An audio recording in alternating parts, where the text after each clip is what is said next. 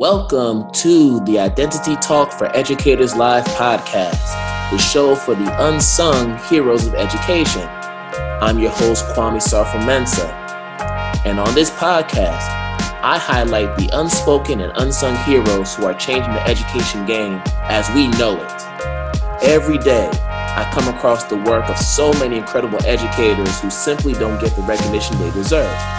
So on this podcast, we will provide you, the audience, with an opportunity to learn the personal stories of these incredible educators and the specific elements that shape who they are in and out of the classroom. So sit back, relax, and enjoy the show.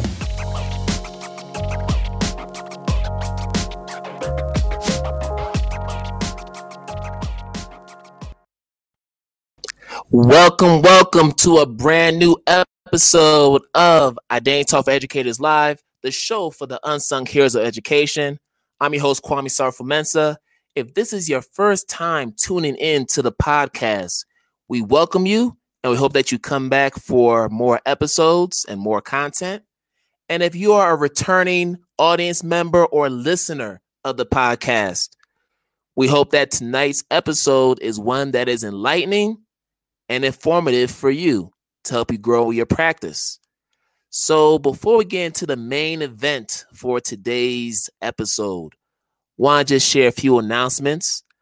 First and foremost, we have our Identity Talk Apparel shop, and we're always putting out some new designs for all educators, not just classroom teachers, our librarians, our STEAM educators, and all those within the spectrum.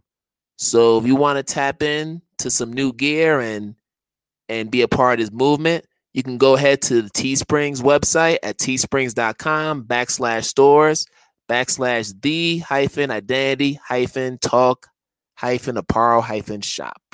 Full URL for our listeners. And then also, we have a special event that is happening right now for Identity Talk. And this is going to be the Stay True to the Teacher in You Summit. And that's going to be from April 16th to 19th. And you can see some of our sponsors who will be contributing to this event. Little Justice Leaders, the Teacher Collaborative here in Massachusetts, TECA, which is the Tennessee Educators of Color Alliance, and Innovagus, among many other corporations who are contributing to this summit. And we're going to be focused on a lot of different topics stemming from teacher wellness and self-care, culturally responsive and anti-racist practices, and social emotional learning. And we're featuring 20 plus educators from across the world who are going to be sharing with us.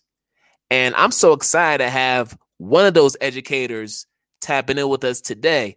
And what's so special about today is it is March 6th.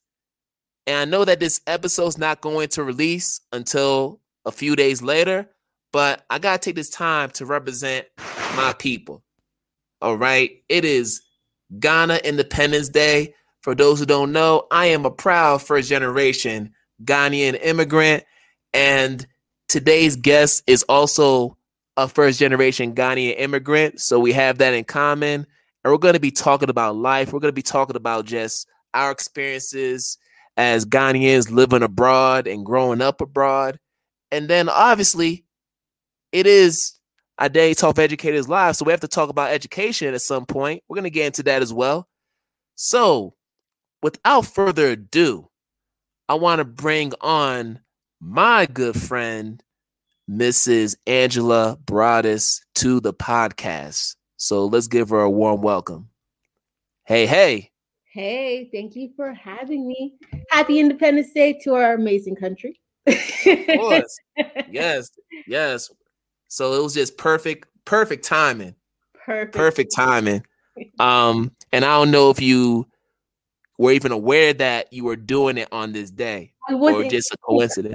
It didn't click until you said it. And I was like, look at that. Yep. I love it. Yeah, but wow, welcome. I I've been waiting a while to get this episode going, and I'm glad that you're finally here. So we have so much to discuss, so much to share. So let's go ahead and get started.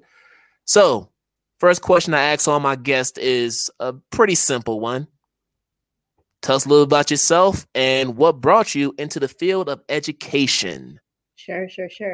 Before I jump into the question, I definitely want to take the time to honor Kwame for just being such an amazing individual and just for the way he honestly just adds value back to others. So if you guys don't know how amazing he is amazing. His character, the things that he's done, the way that he uses his platforms to push others, those unsung heroes, that speaks volumes of who he is as a person. And I'm just so grateful to have had the opportunity to not only meet him and interact with him, but connect with him and to just get a better idea of who he is as a person. So Kwame, thank you so much for this opportunity and for bringing me on as a guest on your podcast. It is an honor and it is a privilege, and it's not something I take lightly. So thank you so much. I appreciate you. Thank you so much for the affirmation. I take it and I receive it with humility. So thank you, Angela. Now you may respond to the question. I will respond to the question. So my name is Angela Broaddus. I am a wife and I am a mother. So I've been married to my husband 6 going on 7 years. And I have an active, vibrant 3-year-old toddler. So that's a little bit about my family. And what brought me into education, it's actually pretty funny. I never saw myself being in education in this shape, form, or manner. What I love to tell people is that if this was the roadmap of my life, education was 3 miles down the street, nowhere to be seen on the map of my life. And it was funny because I actually went to the University of Maryland, Baltimore County, or UMBC for short, go Retrievers. And I pursued a degree in biological sciences. And I had a heavy background in psychology as well. And so I was in the midst of pursuing an MD PhD when I realized that that wasn't the course for me. And I realized I was pursuing it for the wrong reasons. And so literally I had to do a quick pivot in terms of, okay, so what is the next step? What is the best step? And my faith is really important to me. And so, during that time I was praying and trying to just get direction for what was next. And education just happened to be the answer. And so I actually did an alternative teaching program in Prince George's County Public Schools District, which is the school district that I teach in. It's a school district located a few miles away from the nation's capital. But they essentially trained me to be an educator, and I got certified in STEM elementary education. STEM because of my background in biological sciences, and elementary because I love the young ones. I've come to find out that I like the older young ones. And so I currently teach 5th grade science, and I love it. I love the kiddos. And honestly, it's been one of the best blessings I didn't even realize at the time. It's helped me in so many ways, not just in being able to impact other people and sow seeds into their lives that I get an opportunity to see the fruits of it years and years down the line, but also just in interacting. Teaching is the best place to learn your people skills, admin, everything, all of it, leadership, all of it. And so honestly, it's truly developed me as a person, and I cannot be more grateful, honestly. So yeah. It's always amazing how for so many of my guests, education is something that just falls into their lap. Yeah. It wasn't something that they thought about when they were 2 or 3 years old, and then they dressed up their dolls and put them in the classroom and they had the fake whiteboard. Like, no one had that type of story. So it's always great to hear how people evolved into getting into this platform and just this profession overall. So, thank you for sharing that. But one thing that I did mention is our similar upbringings, because I know before you got to the DMV area, I'm sorry for those who aren't familiar with the acronym DMV, meaning DC, Maryland, Virginia, that whole triumvirate, right? Yep. You spent some time out in Canada, eh? I am Canadian, y'all. Well, my parents, they'd be like, "You're not Canadian, you're Ghanaian." But I was born and raised in Canada. We moved to the States when I was in 4th grade, and we moved to New Haven, Connecticut. It was a very interesting moment over there, but it was. You bring up a really interesting point because of the fact that I am not. I am a Ghanaian first and foremost. When I made my transition from that MD PhD route to education, it was pretty interesting and rough because for those of you guys who are not aware, if you know any Africans, Nigerian, Ghanaian, whatever, wherever they're from, where you going with this? Come on. Top 3 jobs that they care about: doctor, lawyer, and engineer. And that's all that exists. So when you tell them, "Oh yeah, I'm going into education," they're like, "What are you talking about? What education? This is not a part of the life plan." And so it was really interesting. So when I actually transitioned into education, there was just so much concern, primarily from my mother. But then when she just saw how like literally everything was working out great for me, me and my husband, we became debt free. We experienced so many different blessings, bought our first home and all this jazz. So when she started seeing how like we were still successful, and I'm an educator, and for those of you guys who may not know, my husband is also an educator. He teaches middle school science. And so when she saw, "Oh, you guys are doing well. Okay, I'm going to ease off now. I guess you don't really have to become a doctor, lawyer, or engineer. You're doing well." And I'm like, "Thanks. I am." Oh, wow. I didn't even know that. So your husband, I know your husband's a musician as well. Yes. Yes. So I didn't realize he was an educator too. That's awesome. And he's also a wrestling coach. He's a middle school science educator, and he does high school wrestling. So he's pretty well-rounded. Yeah. Nah, that's cool. Yeah, education couple. That's awesome. So it'll be interesting to see what those conversations are like in dinner. Do you even talk about school? It's just like, nah, we're gonna leave it back in the classroom because it brings too much stress. No, you would laugh if I think that if people were to record the life of a teacher, we would have high ratings on TV because we can't make up these stories. Honestly, there's so many funny moments. There's so many. You're lying, right? That didn't happen in your class. No, it happened. So honestly, teaching, you could have a really great reality TV show. So there are things that we do talk about. I think we do get a good laugh out of it. I try my best to, when I notice my husband's stressed out, I try to lighten the mood and make him laugh as much as possible to ease the stress that comes from being a middle school teacher. That's a whole nother episode.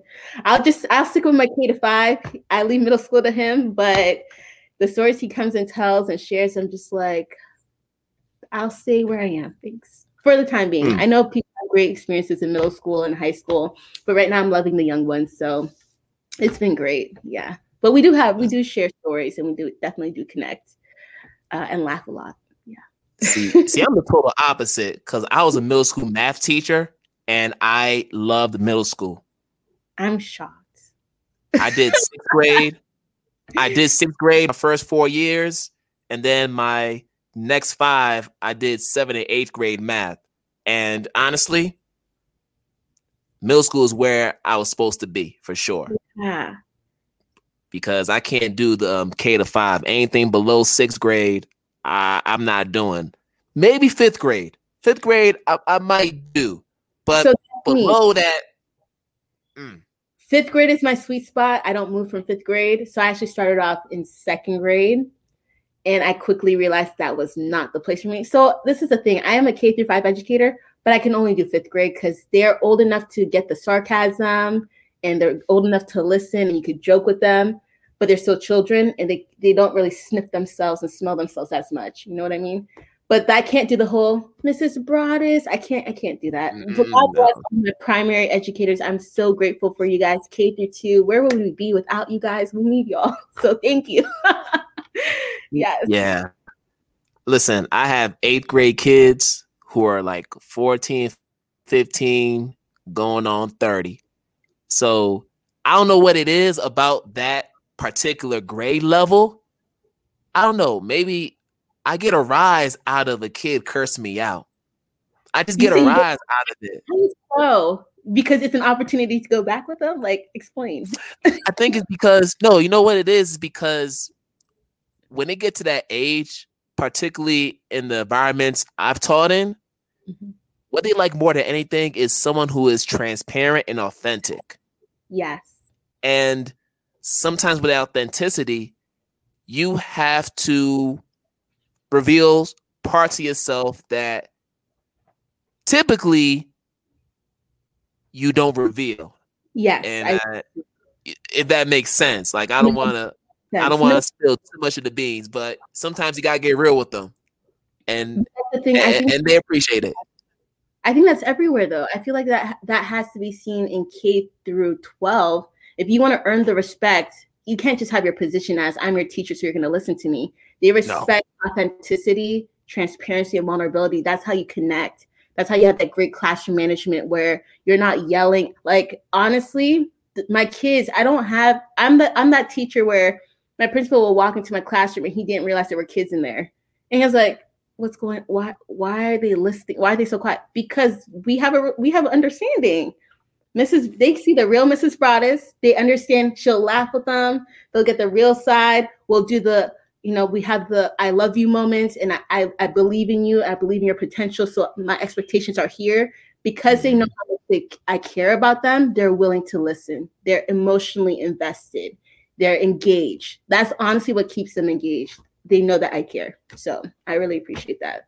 I think what you just explained, it's a necessity for K through 12, honestly. Yeah. No, we need that. We definitely need that type of structure and that stance. That stance is important so that we can set the tone, not just for that first day, but for the next 179 plus days of school. We have to set that tone. But I do want to go back and just touch on your experience, being a first generation Ghanaian immigrant, because I know for me, I had my ups and downs and my struggles. But I also feel like it has shaped the way that I am as an educator. So I want to know from you, how has your experience being someone who didn't grow up in the nation of Ghana, like myself, growing up abroad, like how has that shaped you as an educator, but also how you show up in the world, how you navigate the world?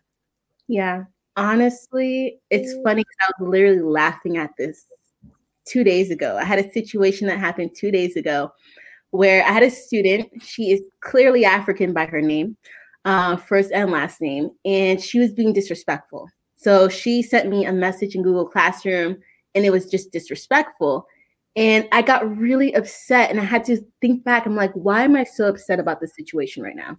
Why is this particular student really bothering me? And it goes back to my roots. It goes back to the fact that I am a Kenyan. And if I had the audacity to try to be rude with my teacher when I was in elementary school, the consequences were interesting. There was a lot of fellowshipping. I couldn't be smart with my teachers. I couldn't get away with all that. And so I realized that it's because of my upbringing and the expectations that were placed on me, especially as a student whose parents are from Ghana. And there's a certain cultural expectation for how I need to carry myself and behave when I'm in the classroom. When I ever come across students who I know for a fact that they are African and they are acting out of order, it just rubs me the wrong way. And I'm like, okay, I literally have I pull them to the side, we have a conversation. I'm like, are you sure you're African? Like, we literally go there and they're like, why did you ask me that? And I'm like, because sweetie, that's not how we act or behave. That's not the expectation. But then it goes to show something else though, right? I have to also be aware of the fact that even if they carry the first and last name that may indicate they're from Nigeria or Cameroon or Ivory Coast or wherever they're from, things are different now. Like we have, like, for example, I'll use my son as an example. I'm from Ghana, but his father is Southern. My husband, he's from the South. And so my son is a combination of the both of us. A lot of these children that I'm teaching, they have one parent that might be from an African nation, and they may have another parent who might be American. And so the cultural expectations are now different. The game has shifted. The game is different. And so for me, as an educator, I have to be mindful of my biases because it's a bias. And it's a bias. And I have to be honest with myself. I have to, know when I'm out of order and when I'm wrong, and I need to go back and apologize to a student for, hey, you know what? I shouldn't have come at you that way, because even if you are African, I understand that all the expectations are different, now. And like, just honestly have a conversation and teach them what the expectation should sort of look like ish. Just being understanding and cognizant of the fact that every home life is different. And because of that, I have to be mindful of how I'm interacting with my students. I can't just make an assumption that, because they have this name, they're going to act this way. No. And then also being understanding of when those students are acting out, it lets me know, I always know when students act out, there's always an issue, right? We know that there's an underlying issue, and it gives me an opportunity to better build a relationship with them and try to dig deeper to see, okay, what's really going on? Okay, so you're acting out in this manner. Why are you acting out in that manner? Is it because you want more attention? And of course, you wouldn't put it that way, but you would talk to them in a certain manner. But it lets me know that there's something I can do on my end. So if they're looking for more attention, how can I give them the attention that they need that's in a positive manner? How can I affirm them in the way that they need? How can I meet their love language accordingly? Because honestly, I get it. I get it because, I grew up, there were high expectations placed upon me. And because of those high expectations that were placed upon me, and because of the fact that I didn't always feel like my love tank was filled accordingly, and it wasn't any fault to my parents, they were working hard to make sure that me and my siblings had what we needed. So I was that, when I was younger, I was an 8-year-old student taking care of her 8-month-old sister, which is illegal. We know it's illegal, but it was happening because my dad was a doctor, my mom was a nurse. Guess who did all her homework by herself? In elementary school with no help. Guess who did all her science projects with no help? And so I had to learn how to separate my experiences from the classroom sometimes, in that just because I was able to make it and I had to prevail through those hard situations, I can't place those same expectations on my students. And I had to sort of be more understanding when they want to be coddled. I'm not saying I'm going to coddle them. I just have to be able to get them from that wanting to be coddled to helping them be more and more independent in a way that's appropriate for their age level. So, and I think this is why context is so important, especially when we interact with our students, because we always look through our frame of reference. Yes. To make certain decisions, whether it's with behavior or with academics. Yes. I know I came from a household where both my parents were college educated. My dad was an actuary. Mm-hmm. My mom went to school for nursing, but she also took on some other jobs along the way. But both of them went to college. So growing up, my siblings and I, we knew that after high school, we were going to go to a 4-year university or college because that was the expectation. We didn't know that there were other alternative routes, such as apprenticeships and trade schools and community college. We didn't know any of that. All we knew was after senior year of high school, we go to college. And we thought that everybody had those same expectations. But then I become a teacher, and I'm seeing students coming from different walks of life, going through different hardships, different trials and tribulations. And I realized, wow, I can't use my frame of reference as a way and project that on them, because they're going to be resentful towards me. Yeah. So I have to make the adjustment to their benefit so that they can see that I'm willing to meet them halfway. Yeah. And to get them to a place where they can aspire to be what they want to be as opposed to what I want them to be.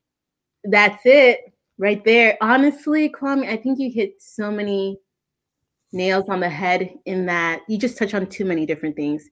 You even brought up the fact that I don't think we always had an environment that was emotionally healthy, where we were always able to express what was going on in an emotionally healthy way. And then you don't realize that until you're an adult that, oh, that tendency is not healthy. Or, ooh, me not being able to deal with my emotions in this manner, it's just not healthy. And so honestly, for me, I went on a journey after, well, my first year, it was rough. During my first year, I was on this journey of just being more mentally healthy, mentally and emotionally healthy. And honestly, if it was not for that and unpacking things from my upbringing and my childhood, I don't think I would be able to be the educator that I am now, where I'm able to properly see my students for who they are, where I'm actually able to notice that, okay, this one particular child, oh, she is extremely gifted in the arts. Science is not her thing. She works really hard, but she still barely gets C's. And being able to still affirm that child and, hey, science may not be your thing, but guess what, sweetie? You are killing it in the arts. Look at the way you do music or draw and look at your passions. And honestly, just being able to literally love every child in the way that they want to receive love, honestly, that was a really huge thing for me. And that transformed a lot of the way I taught, because I was able to love children the way they wanted to be loved. I had less problems in my classroom. I wasn't your teacher dealing with rude children, like those rude children that other people would talk about before they come to you. Like, I would gladly welcome the misbehaved students. Those were my favorite types of students. Why? Because I had an opportunity to pull out what other people had been overlooking for so long. I had an opportunity to see them for who they really are, and to see that, hey, they're acting out in this manner because this is what they're lacking at home. And they're trying to look for it at school, but it's in the wrong way. Kids don't know how to explain how, hey, I'm hurting. Kwame, I had a student, and I'm so upset. I found out 3 weeks before school ended that her mother murdered her father and her father's girlfriend. What? And she was being raised by her grandmother, and she had two younger siblings. Don't you think that would have helped me as an educator to properly be able to relate to her and to love on her in the way that she needed to be loved? People just kept saying, oh, she's a bad student. She's horrible. She's always acting out. Of course she's acting out. Her mom and her father is gone. Like, come on, guys. Don't you think that would have been pretty relevant information as an educator that I needed to know? And honestly, I'm grateful that I taught her second grade. Thank God I was able to get her again in fifth grade. I'm so grateful, because I had an opportunity to love on her in the way that she needed to be loved on, that I missed being able to do in second grade. And I'm grateful for that opportunity, because I had an opportunity to be like, hey, sweetie, this is not who you are. I know you're acting out in this way and that way, and this is what people see, but look, I tell you what I see. I see a really bright child, very smart. You're full of potential. You're not, I'm not just saying that you're smart just to say that you're smart, because sweetie, you know me. You know I keep it real. I ain't going to tell you something that's not true. You are bright. You are intelligent. And like, just being able to literally help her see herself for who she truly is, that's a gift.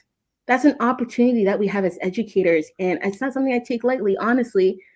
Kwame and I have talked offline about how I've tried to escape the classroom so many times, but I'm grateful because if it was not for God leaving me where I was, I would not be able to talk and speak into the lives of these students who came my way. And my heart and my hope is, yes, I teach you science. Yes, I may teach you other subjects, but I want to plant seeds that will bear fruit 10 years from now, 20 years from now, seeds that will bear fruit in your character, in your integrity, and who you are as a person and how you're shaped. That's my heart. I want to add value to you even long after you're beyond me. So the kids know that. They know that when Mrs. Broaddus is speaking to them, it's because she cares so much about who they are. And I tell them, y'all, you know, my expectations are up here because, first of all, this is against us. In our current day in society, I talk to my boys, I'm like, y'all, you can't be acting anyhow. Talk about it. Guys, I really do. It's because I love y'all. We're going to talk about this. We're going to talk about how this is already a strike against you. So when you're acting out of turn and you're doing whatever you want to do and misbehaving, people are already judging you before you can even hear how intelligent and bright you are. So you need to carry yourself appropriately.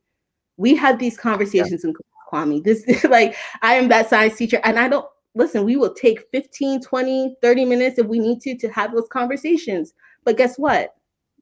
It always works. And I kid you not, Kwame, if I could show you my Zoom chats from when my students are like, Mrs. Price, I feel so inspired. And yeah, we're ready to learn. Let's do this. We know what the expectations are. We're ready to rise to it. Like that's what gets them engaged. When they know that we're having these crucial conversations and that their teacher cares so much about them, that she's taking time out of our regularly time schedule to have these conversations, they're invested. They care. And then guess what? That's what they're going to remember 10 years from now. Not the science that I'm teaching them. If I'm lucky, they might remember like a thing or two, but they're going to remember these conversations. And so these are the seeds that we're planting. Man, where's the collection plate? Where's the collection plate? Like, you hit on so many points. Like, you dropped so many bars in that whole soliloquy right there, right? But the one part that I do want to hone in on and reiterate is context. Mm-hmm. Once again, we talked about context. Yeah. And by context, I mean that you opened the door for that student to be able to express themselves. Now, think about our upbringing as Ghanaians. Think about that. Yeah. My mom was the one who was very sociable, very loving. I can go to her for anything. She was a type of parent where if I got in trouble in school, I was disappointed because I knew I was disappointing her. Mm-hmm. Like, that's the type of parent she was, or she is. She never laid a hand on me. She didn't do any of that. And that's powerful right there. When you're so disappointed in yourself for getting into trouble in school, which was rare for me when I was younger, that you don't want to see your mom disappointed. Like, that doesn't really happen that often in this current context. You don't see too many students who revere their parents to the point where, man, they get in trouble, they're disappointed in the fact that they got in trouble. Yeah. And then the converse of that is my dad. Like, my dad was the one that was rough. Like, I couldn't really approach him when it came to a lot of things because he was like, "Hey, Nana, you are coming home with these grades. Huh? A, B, and C. You listen. You need to do better, huh? You need to do better." Like, that was what I had to hear all the time. Even when I was an adult, even when I graduated with my bachelor's degree in mathematics and I told my family I wanted to go into education, my dad was like, "Hey, Nana, so you don't want to be an actuary, an accountant, a financial advisor? You'll get lots of money." And for me, that wasn't what it was about. Like, they totally missed the point. Like, my dad missed the point when it came to that. My mom was a type where it was just like, you know what? Whatever you want to do, I'll support you. I'll back you up. I'll still be proud of you. So that was a dichotomy that I was dealing with growing up. Yeah. And I think when I became a teacher, I leaned more into my mom's side. Yeah. Because I knew the trauma that I dealt with, not just at school. Yeah. Having a Ghanaian name like this. Yeah. And then, you see, I got that down. And then, yeah. And then, like, dealing with just some of the things that my dad would say that was just disparaging and just so, like, detrimental to my spirit. You said it. Trauma and detrimental. I remember I was being bullied one day and I told one of my parents, this is what happened. And they told me, so why are you crying about it? That was the response. And that caused me to not share. It caused me to, okay, I'm not supposed to talk about these things. And that will impact you as an adult. And I realized that had to be addressed, because if I didn't address that, it's going to trickle out to my kids and not need to trickle out into not just my own children. I call the kids I teach my kids, like they are my kids. They know this too. They're my other kids. But honestly, I think that's why I teach the way I teach, because I literally remember my childhood, and I'm remembering all the different lies that we struggled with as children, and how it's not even tenfold now for their generation because of the Instagram and the TikTok and all the technology that they have. Right. Amplified now more than ever. So when I'm noticing that a child is a little bit insecure, I see it. I see the insecure. It's my job to talk them up. I know this is the part where it's my teacher and my parent hat. Like, I'm going to try to bring out the confidence in you, because I can't just let you continue going on like that. That'd be me. That's negligent on my part. If I see it and I don't address it, to me, that seems like negligence on my part. I know I'm not their parent. I know that. But honestly, everyone knows this. As educators, we wear multiple hats. Yes. So we do. Yeah. We do it all. We do it all. I've done the hair. I've done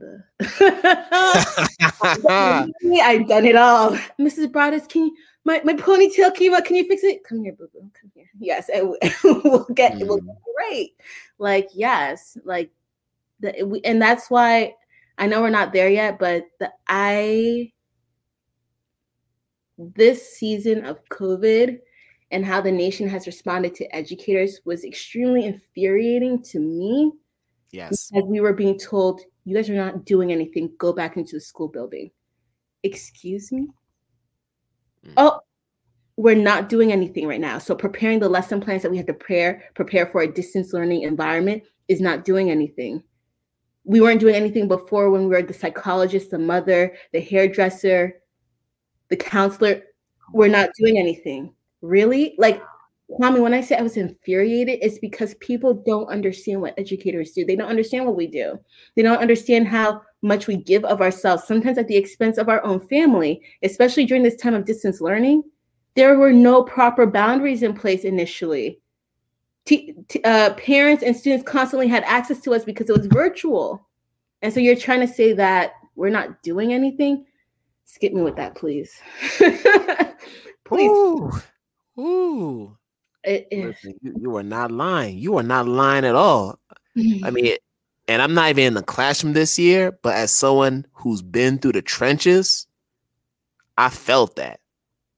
And I feel it every time I read a post from somebody who is currently doing virtual learning. So for me, I'm always trying to find ways to empower folks. I mean, that's why I do a lot of the stuff that I do, is because if I can't be in the classroom and be with the students and do what I love, I need to channel that energy to the educators who are in the trenches, navigating this virtual learning space, taking body blows from all kinds of naysayers, but still staying the course and doing the job that's necessary to impact the kids.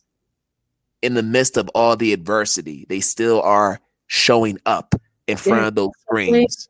Up. Even when the whole nation starts off by saying, yeah, you guys are heroes too. Y'all are not heroes. Y'all need to get back to work. They're showing up. Like, Kwame, I can only tell you of the number of teachers I've come across who've been riddled with anxiety because of the fact that, for those of you guys, I'm in Maryland. And so educators in my school district, they haven't gone back to school yet. And I can only tell you the number of teachers who are just like, I'm fearful of going back. This COVID exposed an issue in our educational infrastructure. That's what it did. It exposed all the iniquities and all the things that were always there that were never really addressed. The mental health issues, the way that ventilation systems have been beyond subpar, and those have been the environments that teachers and students have to teach in. The sanitation issues. Let's not talk about testing because I know it's a hot topic. So we'll just. I'm grateful that in our state they waived testing. I'm so grateful. They listened. They listened. If you're going to tell us that we're going back to address the mental health issues of our students, don't make us go back and have them do testing. That's not helping their mental health. And so they waived all testing for the spring, and I'm just grateful. And I'm like, thank you. At least y'all listening. Right. And before we continue, because you said something very important, and I think it'll be great to segue into this. Okay. Because right now, Teachers for Good Trouble, which is a nonprofit organization that is focused on eliminating standardized testing during COVID-19 for all the reasons we mentioned, the trauma, the lack of a focus on social emotional learning for students, and all the other inequities that we've covered. Not to mention the fact that these tests are still culturally biased, right? So people, Maryland is just one state that has waived standardized testing. There are a lot of other states that are still moving forward with testing. Yeah. So to ensure that we have more states like Maryland shutting down testing for this year, you can go to the Teachers for Good Trouble website at teachersforgoodtrouble.org, sign the petition. And once you sign the petition, share with your family, share with your parents, share with your students and all of your colleagues, because guess what? The more signatures that we get on that paper, the better. So I just wanted to make sure that I do that PSA, because it's important for us to amplify this issue. Yeah. But now let's get to our regular scheduled program. So we've been talking a lot about our upbringing as Ghanaians and just some of the issues and things that we've had to tackle in our classrooms. But I want to touch on an area that's near and dear to your heart. Let's talk about science, because that's a huge part of who you are. It is. And I know we all wear different hats. You're wearing a hat right now. I have my proverbial hat that's invisible that no one can see, but I wear the hat.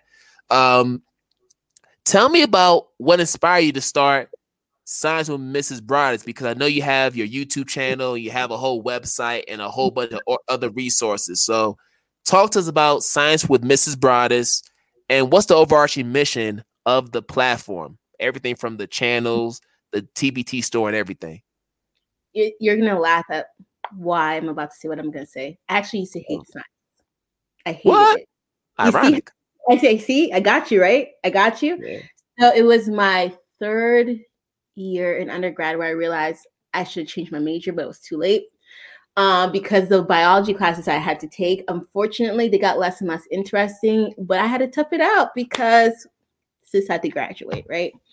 So the reason why Science with Mrs. Broadus came to be is because I remember my first year teaching where I spent countless hours on YouTube, Google, Pinterest, just looking for different science activities that I can utilize in my Science 5E lesson plan that I can engage my students with, and I would come up short. And I'm not saying that there are not lesson plans out there, y'all. They're there, but they were not engaging to the standard that I was looking for. You have to know your students. You have to know what works with your kiddos. I knew some of the things I was finding, it wasn't going to work with my kiddos because they would just stare at me and be like, what is this?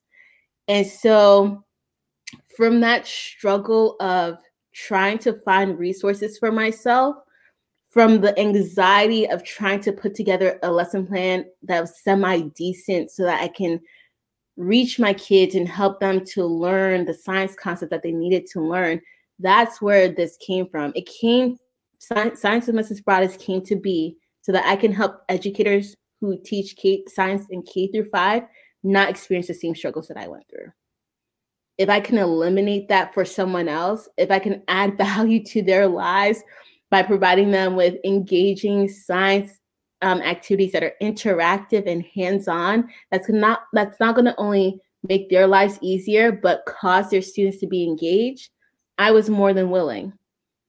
If I was able to create activities and resources that will add back to their time instead of taking away so much time from their family because they have to spend hours upon hours lesson planning, right? I was willing to do that. And it's really funny because I told you guys my faith is really important. So I remember praying one day, I was like, God, I'm sitting on something that I could use to make passive income. What is it that I'm currently doing that I can use to make passive income? And it's like, what am I doing already? There has to be something, y'all. I was like, what is it that I'm doing already? We're educators. We make lesson plans. We are required to make these lesson plans. People like Kwame, people would reach out to me. They would constantly reach out to me for help with technology issues, with making engaging science activities. Like teachers in my district would literally send me emails saying, hey, can I get that science lesson plan that you shared in our Emoto? Because it was really engaging. And I was like, okay. So I am all about adding value back to others. And for my fellow teachers out there who might be like me, where you love to help people and you love to give and you give freely, I'm going to challenge you to do something. I'm going to challenge you to stop giving away so much. Don't stop being who you are. Don't stop being giving. Don't stop being generous, but start to add a price value to your generosity. And let me explain why. You're probably like, Angela, that's not right. That's not what you should be doing. Come on, tell them. About this, okay? I'm really passionate about generational wealth. I'm really passionate about impact. I'm really passionate about financial legacy. And so really quickly, my background, me and my husband, we're debt free. The only debt that we currently have is our mortgage on our house. That is it. And we plan on paying that off quickly. We plan on leaving a financially stable future for our children and their children's children. That's what we're about. I need you guys to start thinking about how every single time we give too much. As educators, we give too much. We give up our time too much. We give up our resources too much. There are times where your administrator reaches out personally to you. I'm talking to that person who you do the most. You're the leader. So they know that they easily pull things from you. And you're just like, yeah, I'm going to give. I can easily give it away. Stop doing that. And start requiring that you get paid and that you get the benefits that you should get from being who you are. Know your worth. I think we need to start walking in our worth more. And this is something that like I struggled with at first, but I started setting more boundaries where my time is a non-renewable resource. I can always make more money. I can't make more time. So if you're going to use my time, there needs to be a price tag attached to my time as well. And so I started charging people for my lessons and my activities and resources. And I'm going to be really honest. I was uncomfortable. Because I was so used to just giving. Like Kwame, when I tell you how to this day, there's some educators that will reach out to me and be like, hey, can I get your lesson plan? I'm like, here's the link. You can go purchase it. Because you guys, you're spending hours upon hours of your time creating things, right? You're creating resources. You can monetize that. It's not wrong to monetize it. It doesn't make you a demon person. It doesn't make you're not less of a giving person if you do so. Start monetizing your skills and the things that you do. You can make passive income from some of the things that you already do. And so Science with Mrs. Broaddus, I was afraid to take the leap, but I took a leap on November 27th, 2020. So I've only been in the game for like less than 4 months. What? I know, right? And I started my YouTube channel August of 2020. And the YouTube channel came about because there were so many people kept reaching out to me. And I was like, listen, there has to be a way where I can address as many people as possible. If the same people keep coming to me for help with technology and how to engage your students in science, there has to be a way I could reach them. So I created my YouTube platform channel to not only help educators, but to also help parents and students during this time of distance learning. And it was really interesting how it took off. It took off so much so that my science curriculum supervisor, so I write science curriculum for my school district, she embedded a lot of the videos that I created into our school district's resources. And I was just like, wow. And so let me give you some reference. So I provide professional development to K-5 educators in my school district, hundreds of educators. I also write science curriculum. This past summer, I was a project manager for our science curriculum writing team. And my curriculum, my direct report or my direct supervisor, she's a woman of color who loves to empower other women of color and other people of color. And I cannot tell you how she has been, Kwame, she's like you, but in curriculum writing. And her goal is to try to push as many people to the front as possible, especially people who look like us. She took a whole curriculum writing team that looked primarily not very colored and made it more colorful. She found people and she was plugging them in. She's like, Angela, it's my due diligence to do this. If I'm placed in this position, if I had the opportunity to be in this leadership position, I'm going to empower as many people as I can. And I'm so grateful.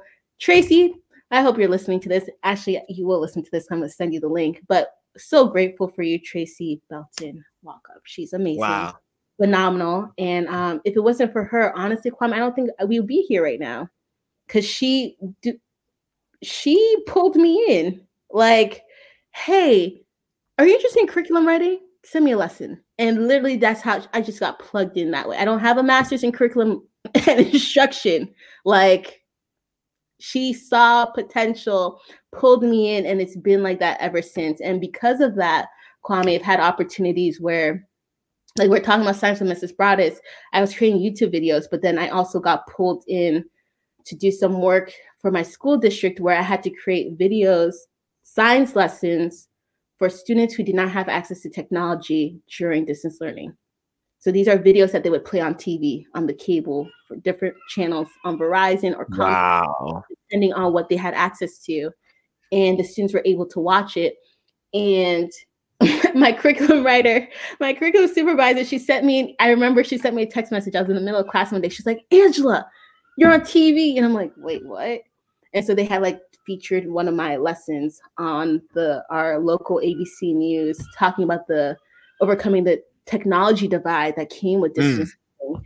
And so all these different opportunities have come my way. It's because, we have people, you guys, if you're in a position of leadership or influence where you can help others, push them up front. Let them stand on your shoulder, because you got to where you are somehow for a reason. Don't just be so selfish that you're holding on to it. But that's not what we're talking about. Science with Mrs. Broadus came about because of my desire to help others, and also to create passive income. And Kwame, I make money in my sleep, so it's been pretty great. Oh, that's the best part. And listen, listen, I have a whole bunch of questions that I was going to ask, but I'm going to call an audible and just stay on this track right here, because it's so important what you're saying. Mm-hmm. The idea of educators taking control of their intellectual property and using it as a way to monetize off of their talents. And, for me, I didn't have that click until later on in my career, until I got to year 8. So when I got to year 8, I wrote my book, Shape the Teacher Identity, 8 Lessons That Help Define a Teacher in You, right? Yeah. I wrote this while I was on paternity leave with my son, who's now 3 years old, running around causing all kinds of havoc, right? Yeah. And and what's crazy is I wrote it as a passion project. I didn't write it with the mindset of starting an LLC. But what's crazy is when you think about all of our creations, right? And I posted about this a few days ago on Instagram. It's all about planting that one seed. That one seed. And watching it multiply into all these different iterations and different creations. Like, yep. Like, this podcast would not have happened if I didn't write this book. And if people, and y'all can see the title of the book. It says Shape the Teacher Identity, right? My IG handle is Kwam, the Identity Shaper. Now you all can see why, because it started with this book. The name of my company is Identity Talk Consulting, LLC. Why is it called Identity Talk? Because guess what? It started with this book, this one seed. And then, of course, we have Identity Talk Apparel and everything else. So you can see the vertical alignment Mhm. of all the different creative things that have come out of the one book. Isn't that And I've amazing? been able to leverage it with school districts. Come on. I've been able to leverage it with different teacher residencies. Come on. I've been able to leverage it with individual educators Mm-hmm. and even folks who aren't even in education. Because what's crazy is I was an IEP student who struggled with speech. Wow. I'm not even supposed to be here right now. I'm not even Wow. supposed to be talking to you right now. My IEP was an expressive speech because I was the kid who would draw pictures as opposed to engage in a verbal conversation with somebody Wow. because I was so insecure with my speech skills. So insecure.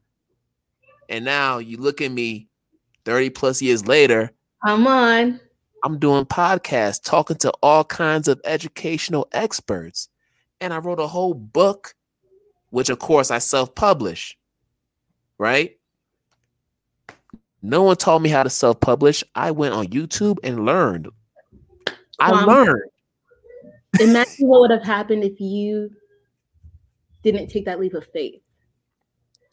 None of this, not like, I think some of you guys have to realize something. You guys are sitting on an idea or a dream, and people are waiting on the other side of it. Come on, talk about it. Like we wouldn't be talking right now if Kwame didn't write that book.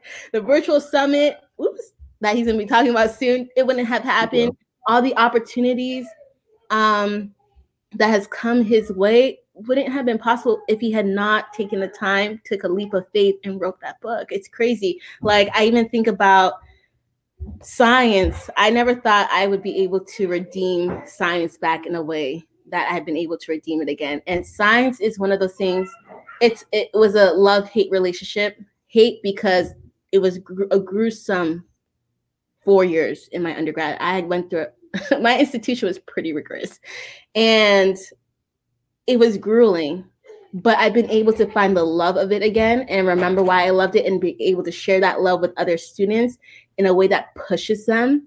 And to me, science is not just science. It's literally, there's so much to it. It teaches you critical thinking skills and skills. It helps them to, and when people are like, oh, math is the only thing that's important, reading is the only thing that's important, science helps bring it all together. And that's what's really funny to me, because I know that oftentimes people are like, I don't really teach science. You are doing your students a disservice, because not only if you teach them science will you expose them to the concepts, you help them with their informational text abilities and helping them decipher the information. You help them be able to construct explanations using evidence and data, which is extremely important nowadays. You help them with their inquiry skills. Hello, does that not sound like reading and math to you? You help them in so many different areas. It all comes together. Science it's that beautiful transdisciplinary content and subject that brings everything together. And honestly, the thing that's really scary right now is that America is falling behind. If you look at the data, we are behind a lot of countries. We're behind some even third world countries right now. When you're looking at education as a whole and when you're looking at science, it's a problem. And that's why there are things like the Next Generation Science Standards. I love the Next Generation Science Standards, not because of how it's aligned with Common Core. That's not why I like it. I like it because it digs deeper and it gives you specifics as an educator for, okay, what are the concepts that the students should be able to master? And I'm not going to lie to you, Kwame, there's some educators I've spoken to that are like, a kindergartner shouldn't be able to do that much. That's too much. Why are you capping them? Do you know how inquisitive they are as a kindergartner? Like, even my son, whenever we're going for walks, he's pointing out so many different things. Why are we capping their abilities? Why are we saying that they're not able to do X, Y, Z, and the other? You don't know that. Like, they're able to do a lot more than we give them credit for. Kids are able to do a lot more than what we give them credit for. I'm doing a virtual coding club with my students.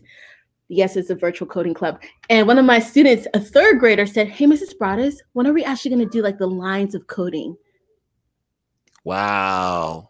I was Come like, on now. "Cody, we're using visual blocks so that you can understand the coding concepts so that when you get to middle school, you can do real coding." He was so eager. Like, he was hungry for it.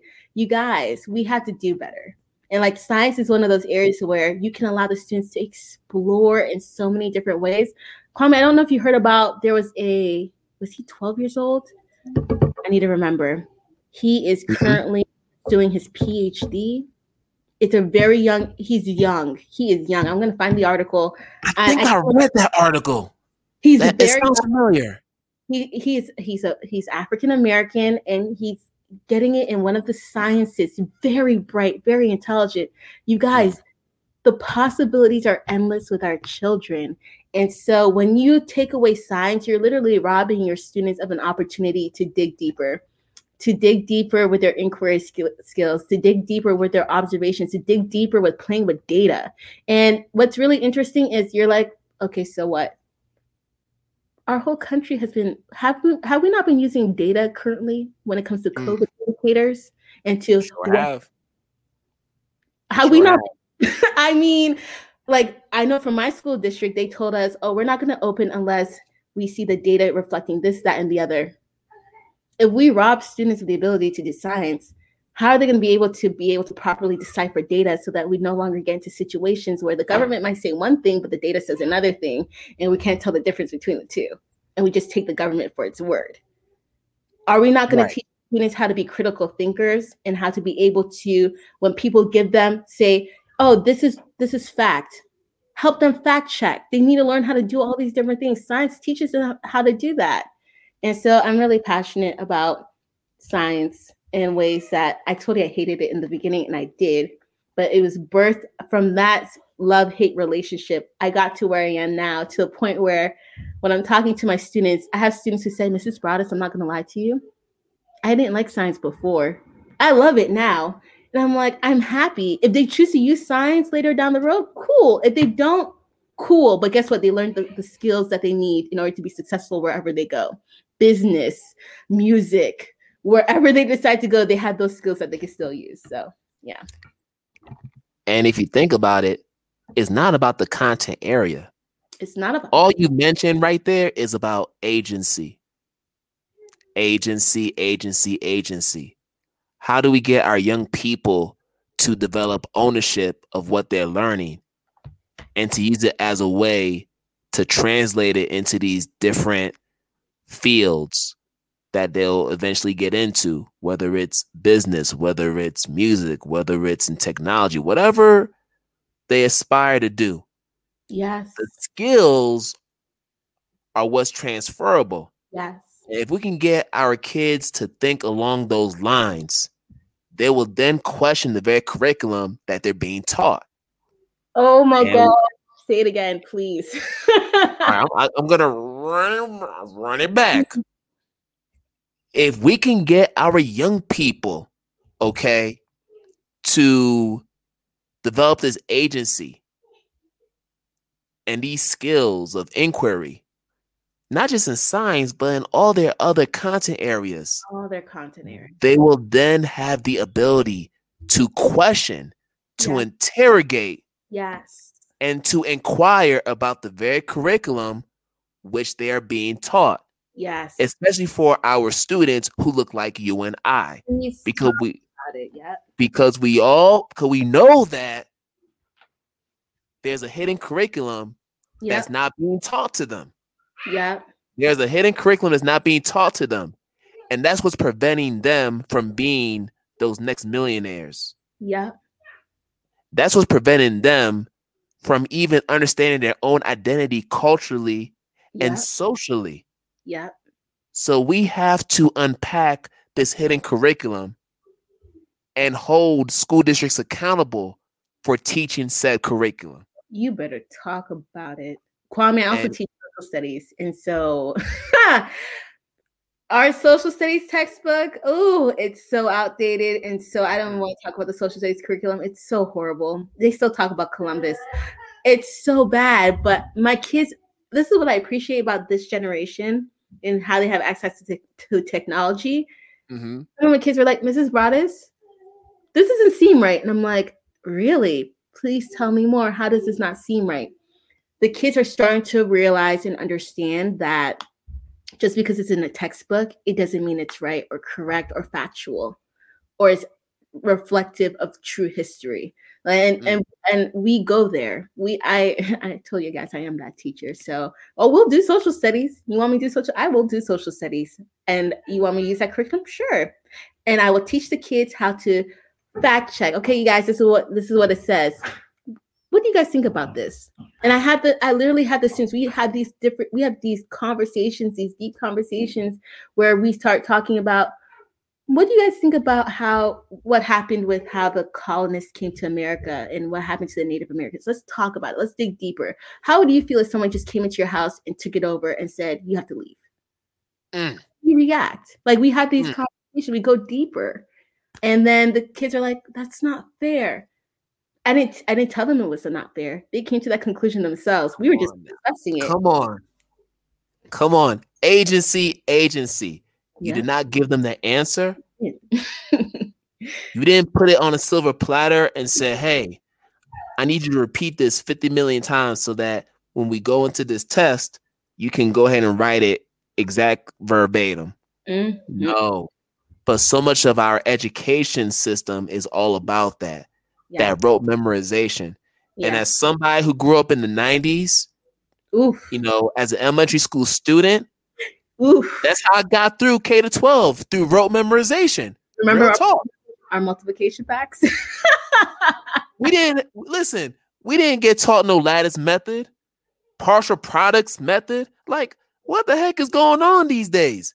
All I got taught was a standard algorithm for how to multiply. Now you got to learn how to deal with the area model, with the lattice method, with the partial products method, with this other method, just to learn how to multiply.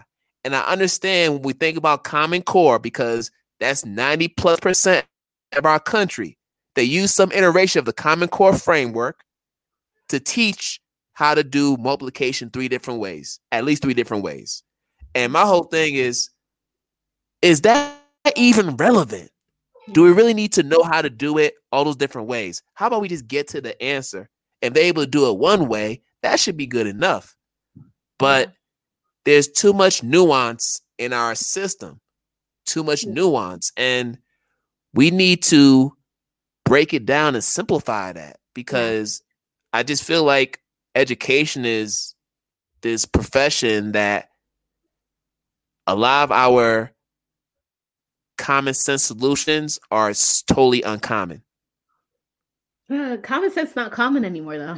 You know what I mean? Like, education is that one profession, maybe not that one profession, but it's one of the professions where a lot of the solutions that are out there are common sense solutions, but unfortunately they're uncommon in our field. We tend to overcomplicate things such as culturally responsive teaching. Now, I love Zaretta Hammond. I love Dr. Ladson Billings. They are people who have contributed to this very theory. Mm-hmm. And they do great work. I just feel like no one should have to pick up a book to know how to be a culturally responsive teacher. And I'm going to tell you why. Because guess what? We're both parents. Mm-hmm. When it's time for our son's birthday, right? Mm-hmm. We don't just go to any store and just pick up whatever toy that we catch, with our eyes, right? We actually think about what our children will like. Yeah. What's going to bring them joy, to the point where when they see it, they're like, Daddy, I love it. Yeah. We take our time. We invest in our children, our own children. Yeah. And that transcends racial lines. So what I want to know is, how come we can't take that same mindset and apply it to our students? Mm-hmm. How come we can't get to know our students at that same level? How come we can't exert that same energy into our students to the point where we can say we're experts on our students, just like we're experts on our children? because some people don't care that much and they're not Thank that you. invested, and it's just for a paycheck.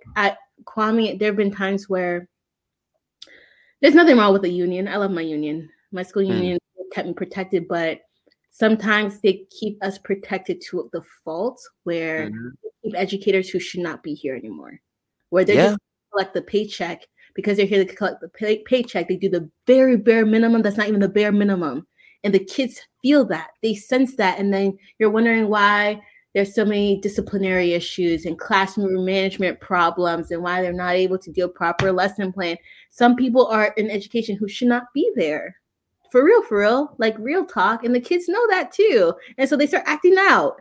And so I think it goes back to, and I don't know how to fix it. This has been an issue where literally there are times where I'm just thinking, like, how do you fix this issue? Like, how do you really fix this issue? It's a person. It's the person. If I don't care, if I'm not invested, if I don't see the value, I'm not going to put in the effort. What happens when people don't have the character and they really don't care? How do you fix that? How do you truly fix that? How do you want to make all teachers culturally responsive? They have to have some level of care. They have to see the value in the people in front of them. If I don't value my students, if I'm just here to collect the paycheck. So it's been, yeah. You brought up these are philosophical problems to me because I'm really looking for a tangible solution. I know it exists. It's out there somewhere. But how do we make it more feasible? I'm sorry, guys. I'm not sorry. That's my 3-year-old in the basement. No. Guess what? It's his house too. He's supposed to be there, right? He's supposed to be there. So y'all get this is real life. Mompreneur. This is my life. I'm an educator. I'm a mom. I'm a teacherpreneur. This is all of it. So even on my YouTube videos, there's definitely one video you heard my son in the back. I'm like, hey, you guys, that's my son as well. And as we were talking about before, you got to keep it moving. That's real life. Listen, and before we get to the lightning round, which will be a super lightning round, I have to point this out. So when I prepared for this interview, well, with any interview that I do with my guest, I have my set of questions. Yeah. And depending on the flow of the conversation, I don't always get to all the questions. You can get to all the questions. Totally fine. So with this interview, there are like maybe 4 or 5 questions that I was going to ask you, but it's like, you know what? This is how the conversation is supposed to go. And why am I mentioning this? Because so often in our education system, you have teachers who are so about following the script. Talk about it. That they miss out on the teachable moments. That's it. They miss the cues. Mm-hmm. They miss the kids with their heads down on the desk. Yeah. They miss the kids with the confused faces. They miss the kids with the dumbfounded faces. Yeah. They miss out on all these people and they don't make the necessary adjustments on the fly. Yeah. That is what good teaching is about. Yeah. That is what good pedagogy is about, is being able to make executive decisions about the curriculum, but also about your instructional technique. Yeah. And so many of us are too scared to make those decisions because we're afraid of ridicule. We're afraid of backlash and the feedback that we might get from our supervisor, from our evaluator. And we need to eradicate that fear from teachers, especially those who are coming out of these practicums. Yeah. Don't so be afraid, guys. There's no reason to be afraid. Can I be honest with you? Kwame, can I tell you the number of times where I was evaluated and I got less than what so initially, so you get evaluated, then you have the conference, the post-observation conference. And I learned you need to, closed mouths don't get fed. You need to know how you're being evaluated, and you need to know how to identify what evidence is sufficient enough for you to get a certain rating or whatever the case may be. Mm-hmm. Remember, I got there was something I got basic on or proficient. The highest level you could get is distinguished. And I challenged my admin. I was like, this should be distinguished. And they're like, why do you say that? I'm like, well, here's the evidence, here's the evidence, here's the evidence from the lesson, pictures. Listen, I ain't playing that game with y'all. We listen, so you guys speak, we need to do better on speaking up for ourselves, and don't just go with, oh, they gave me this, so that's what it has to be. No, it doesn't. That's not what it doesn't have to be that way. If you're a teacher who's being currently evaluated and you know for a fact you should be higher up on the rank, study whatever manual you use. So we use the FFT framework manual. I have the book. It was tagged when I was being evaluated. So I saw the evidence that I needed. Okay, this is what I need to get distinguished. But I know the type of teacher that I am. I know the type of teacher that I am. And guess who got distinguished moving forward ever fourth? Awesome. Okay. So you guys don't just roll over with whatever that comes your way, or, oh, I received basic, or, oh, they're telling me I need to do this and I'm the teacher. You got to know your rights. You got to know your worth. You got to know who you are, and you need to step up appropriately and represent yourself, please. And guess what? Once again, we're talking about agency, right? Mm-hmm. Because you took it upon yourself to learn the rubric, learn the indicators. How many educators actually do that?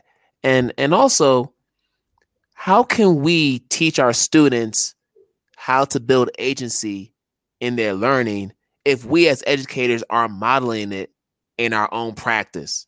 Mm-hmm. Like, how is that even possible, right? Mm-hmm. So I want to know from you, in your district or even in your state, for your evaluation process, do you have to submit artifacts as documentation? Because I know we had to do that in Boston. Like, I'm taking pictures to provide evidence.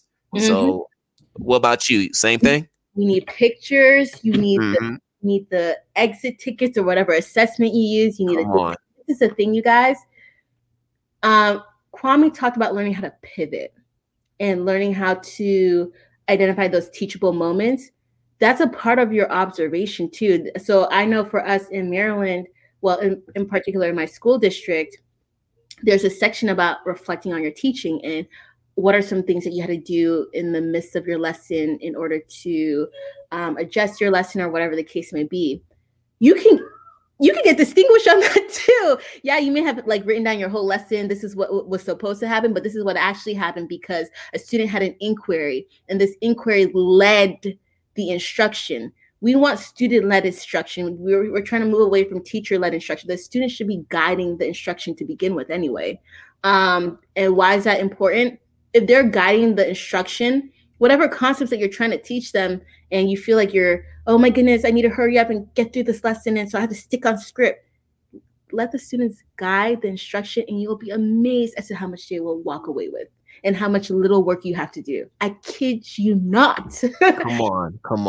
Kwame, I had a student, she scored, we have a science district assessment. She only missed one question on the whole class. One question.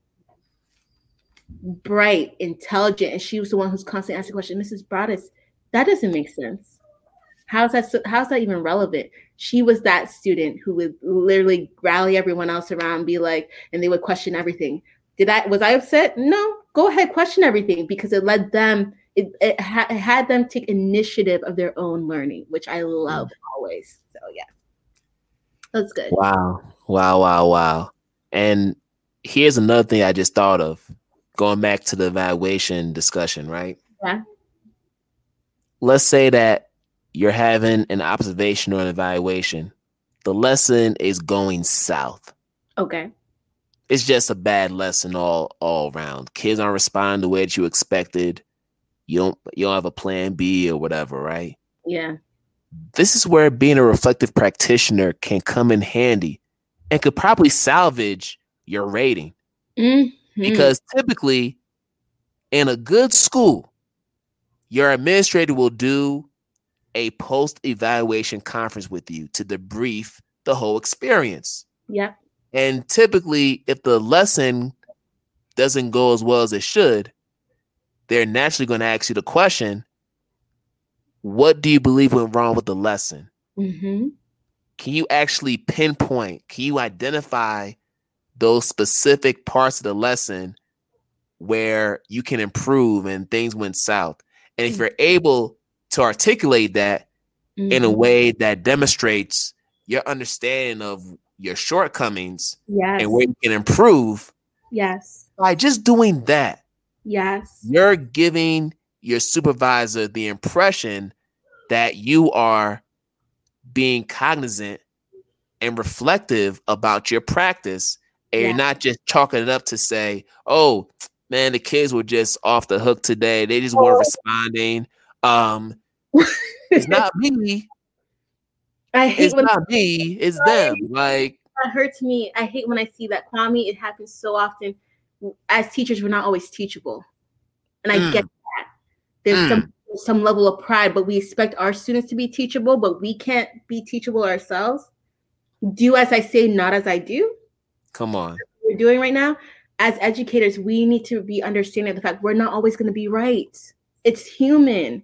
So how are you being reflective of who you are as an educator, and how are you adjusting accordingly? I'll throw myself under the bus. This year, first quarter of virtual learning. Let's look at the data. 67% of my fifth graders were failing science first quarter virtual learning. Now, I had two options. I could have been like, oh, they're just not doing their work. It's all on them. Or I could do option B. What is it as an educator that I need to do? How can I pivot my instruction in order to better meet their needs and cater to their needs? You can guess which option I chose. I chose B. The latter, and sure. Can I be honest with you guys? And people were like, no, it's the students' fault. It's virtual learning. No kids can learn during virtual learning. I beg to differ. Kids can learn during.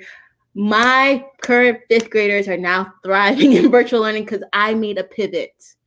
I reflected on my educational practices during this time. Was it ideal? No, but I made necessary changes. And guess what? In second quarter, 90% of our fifth graders had A's or B's. Wow. We went from 7% to 90% having A's and B's. And some of you guys are like, that's not possible. You must have made numbers up or something. I didn't. I reflected on my practices in first quarter and I made the necessary changes, and they were successful. And the data shows that they were successful too. And you talk to these students, they're like, Mrs. Brown, this is much better now. I better differentiated my instruction. I made sure I was meeting my ELL learners, my students with disabilities. I was making sure I was getting visual learners. There's some students, they're auditory and visual. Okay, how am I meeting their needs in this virtual learning environment? There's some students that are hands-on. How am I meeting their needs in this virtual learning environment? You make the necessary adjustments and you pivot, and there you go. So, yeah, I threw myself under the bus so you know that we were always learning how to be teachable. There are times where I've made the mistake of not being humble, and I'm like, it's not me, it's them. That's not humility. I knew that on my part. That was pride, and that was not me being teachable. And I had to go back and be honest with myself. Some of us, we're not always honest with ourselves. We're not always honest about how we truly are as educators. We put ourselves on a higher pedestal than we need to be on. And we need to take it down a couple of notches and be completely transparent with ourselves about how am I operating as an educator right now? What change do we need to make? So, yeah. Wow. And we could talk about this all night. We really can talk about this all night. I'm looking at the time right now. We're going on almost an hour and a half, which was not my expectation for this interview. But you know what? I'm loving every minute of it. And this is just what it means to just be a teacher. Sometimes you got to just go with the flow. Yeah. You just got to go with the flow, especially when we're getting to a really good destination. Yes. And we're supposed to be talking about just science, but you know what? There's so much about this conversation that teachers need to take from it, right? There's just so many gems that were dropped throughout this interview. And I'm just so happy that we took it there, that we pivoted, and I called the audible and we said what we said, because I didn't plan this. This was not planned. This is not a type of question. This was not planned. It just happened that way. And I feel like if more of our educators took the same approach and they were just okay with letting go. Yes. If they were just okay with relinquishing control. Yes. And just letting their students, as you mentioned, be the guide to the learning process. Yes. We'll see so many more changes within our education system if we just relinquish that control and give the students the autonomy to thrive and to be their own guides in this process, as opposed to us always dictating how things are going to go. If I just followed that script that I had left with the questions, if I just simply read every single question that's on my list, the conversation would not be as fruitful as it is right now. And that's a fact. Yeah. That's a fact. Whew, man. It was good. Oh my goodness. But I do want to do a quick lightning round. Let's do it. It's gonna be super quick. That's because I know I always say lightning round, but you know what? That lightning round ends up being a whole half hour because people get real deep. We have to go. So now we're gonna be real quick today. Okay, so I have 2 questions that I'm definitely going to ask you. Go ahead, shoot. Number 1, given that you are Ghanaian, just like I am, I just got to know, how would you rate your tree skills? 1 to 5. 5 being like super proficient, 1 being not so good. We had this conversation before, Kwame. Definitely a 1. You see, I could be honest with myself. I know where I am. I know this is the thing. I am receptively bilingual. Some of you guys are like, that's not a real word. It actually is, apparently. I thought I coined it. I should have copyrighted it and trademarked that. You should trademark that. Wait, it's been used elsewhere. And so what does that mean? It means that I'm really good at, someone could talk to me in tree and I'll just respond to them in English because I know what they're saying. If they want me to respond in tree, it'll take me a good 10 minutes to follow or so. But at least I understand what they're saying. Hello. And you guys, in all fairness, before you judge me, because there's some of you guys who are Ghanaian and you're judging me right now, no one taught me tree. My mom did not know that I understood tree until I was 16 years old. And she was like, who taught you that? And I'm like, how am I supposed to know? So my parents didn't know I understood tree. So in all fairness, I have a case as to why I don't understand my language. Right. So, that's what's up. That's what's up. Because I know for me, I lived in Ghana for 3 years during my teenage years. And in that time, like, I was able to pick up a lot of the language. Now, can I speak it? No. But it's more of a confidence thing. Like, I can actually do like phrases. Like, I do basic phrases. Yeah. I can tell you what different verbs are and things like that. Like, I have a foundation. Yeah. I believe that if I was in an environment, if I was living in Ghana where I was forced to have to speak tree, I'll be good because I already have it. It's up there. It's just that I don't have anybody to speak it with other than my mama. My tongue is not catching up with my brain. That's what I like to say. My tongue is at the speed my brain is. So my brain is computing everything that people say to me in tree. It's just that my tongue is, not there yet. Right. And my final question is, which country in Africa has the best jollof rice? Why would you do this? I can answer this question without bias.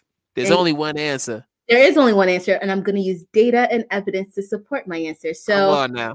Church, when people try to create a jollof war, because my church is primarily Nigerian, and then there's some of us from Ghana, and then there's, blacks, whites, all that. We're pretty multicultural. So someone tried to start a jollof war, and they're like, Ghanaian jollof is trash, it's nasty. I didn't have to say anything. I didn't even have to defend myself. They're like, you haven't tried Angela's jollof rice. Oh, that means you haven't had good jollof. Go get some of Angela's jollof.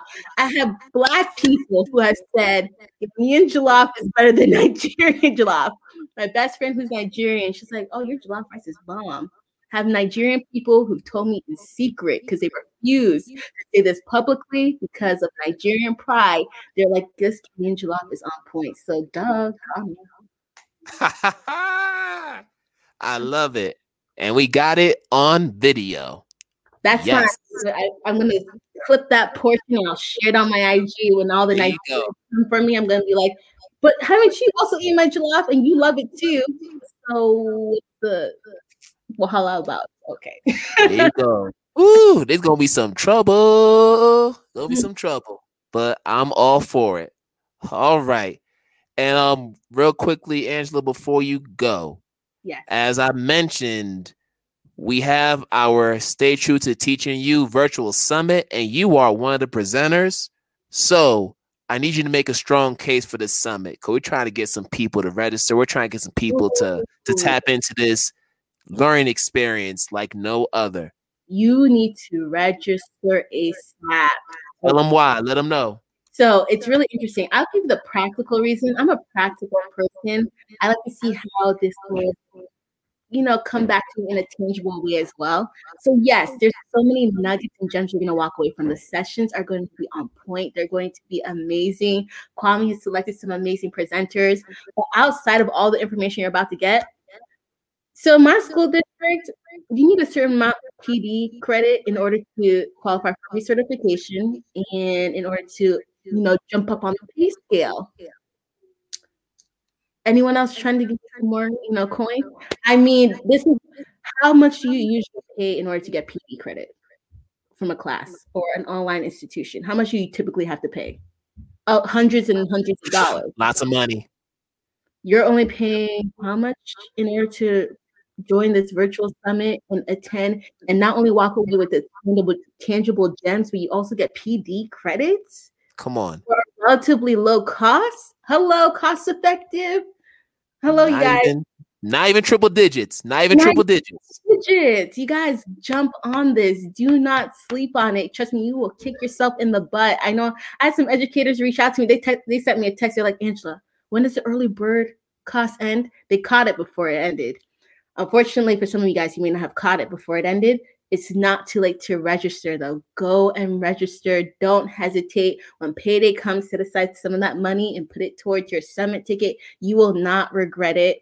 It will be an experience to live for. And not only that, you get 6 weeks worth of replay. Come on, let them know. Let them know. I'm being so serious. This is something you definitely want to take advantage of, especially if you're in education, especially if you are first year, second year, third year teacher, or maybe you're not there. You're a 10th year, 16th year, 20th year teacher. You can still benefit from this conference. And there's so many different tips and gems you will walk away from each session. I'm looking forward to the self-care sessions. I know I'm presenting as well, and I should be selfish to say I'm looking forward to my session the most. But honestly, in addition to being able to teach you guys what I know and my knowledge, I'm looking forward to how we can also become better emotionally. Because let's be honest, COVID has been tough on a lot of educators in this season. Yes, it has. Been burnt out. Some of us have a lot of anxiety. Some of us, you're doing okay, but you're borderline redlining. Right. Conference, it will change your life.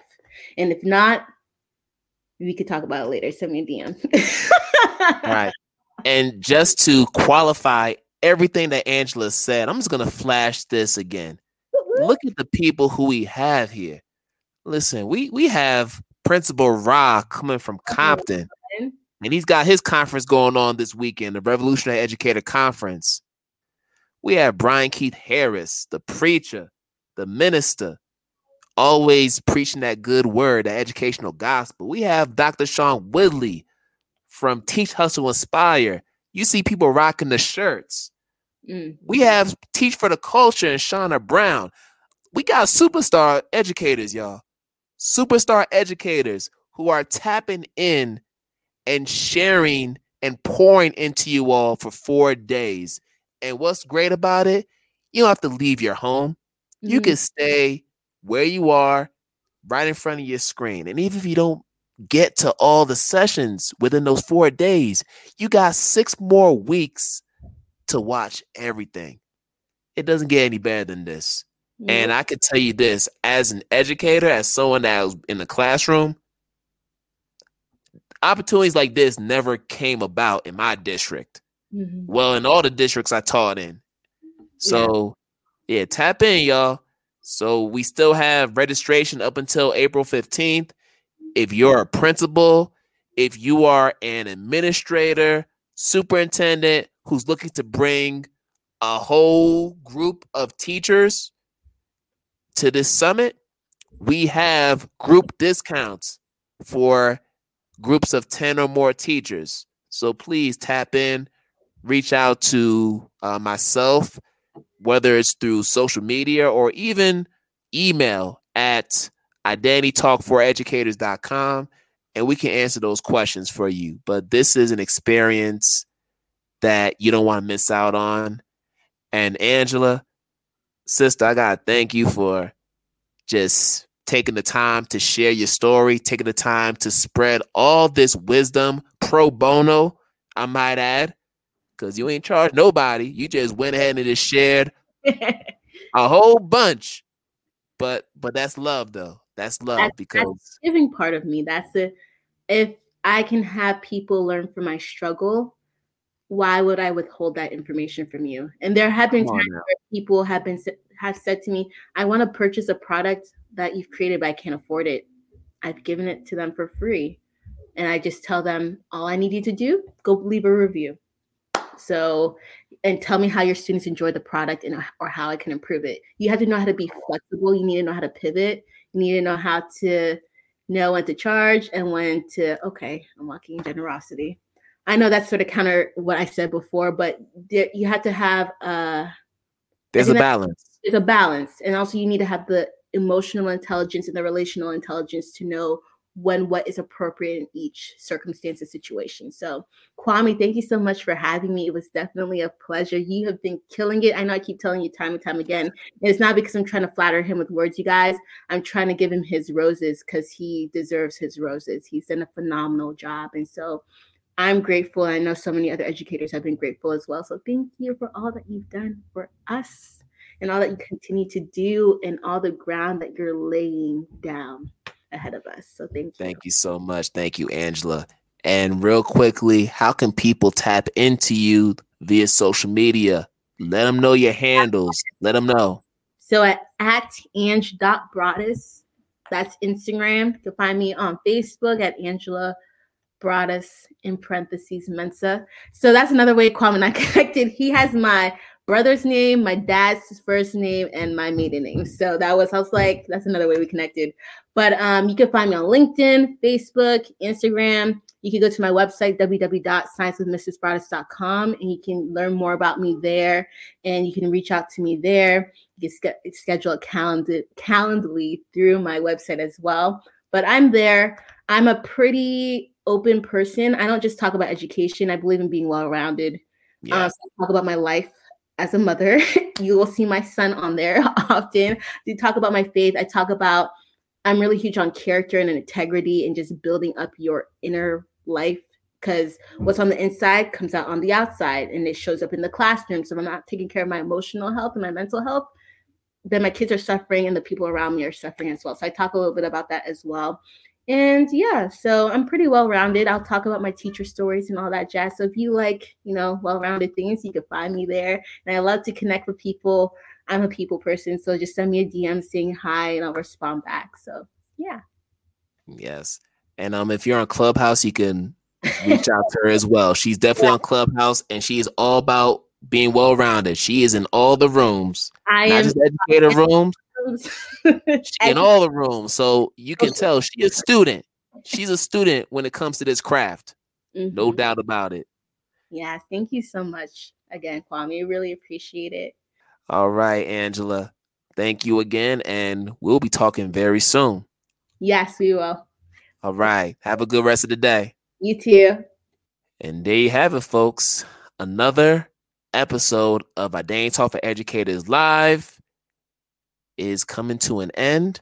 And as I always say to you, wish you a good night, good morning, good afternoon, wherever you are in the world. And we're going to do this again another time. Peace out, good people. Thank you for listening to the Identity Talk for Educators Live podcast. Make sure to follow us on Instagram with the handle at Identity Talk for Educators Live. And that's a numeral 4 in the middle. You can also subscribe to the podcast on Spotify, Apple Podcasts, and all other streaming platforms. We're always striving to provide you with quality content. So if you love what you heard tonight, please leave us a review on Apple Podcasts. And to check out the video episodes of the podcast, you can visit our website at www.identitytalk4educators.com. Thank you and have a great day.